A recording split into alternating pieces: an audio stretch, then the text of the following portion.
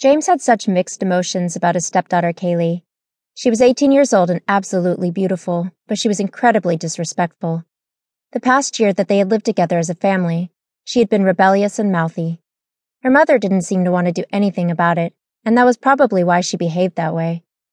Every time he tried to enforce some rules with her, his wife would push them aside and let her do whatever she wanted to do. It infuriated him.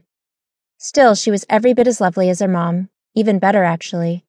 Her figure was curvy and tall, and her dark hair was long and wavy. No matter how frustrating she was even more tempting. He had always resisted her. Knowing what he felt wasn't exactly moral.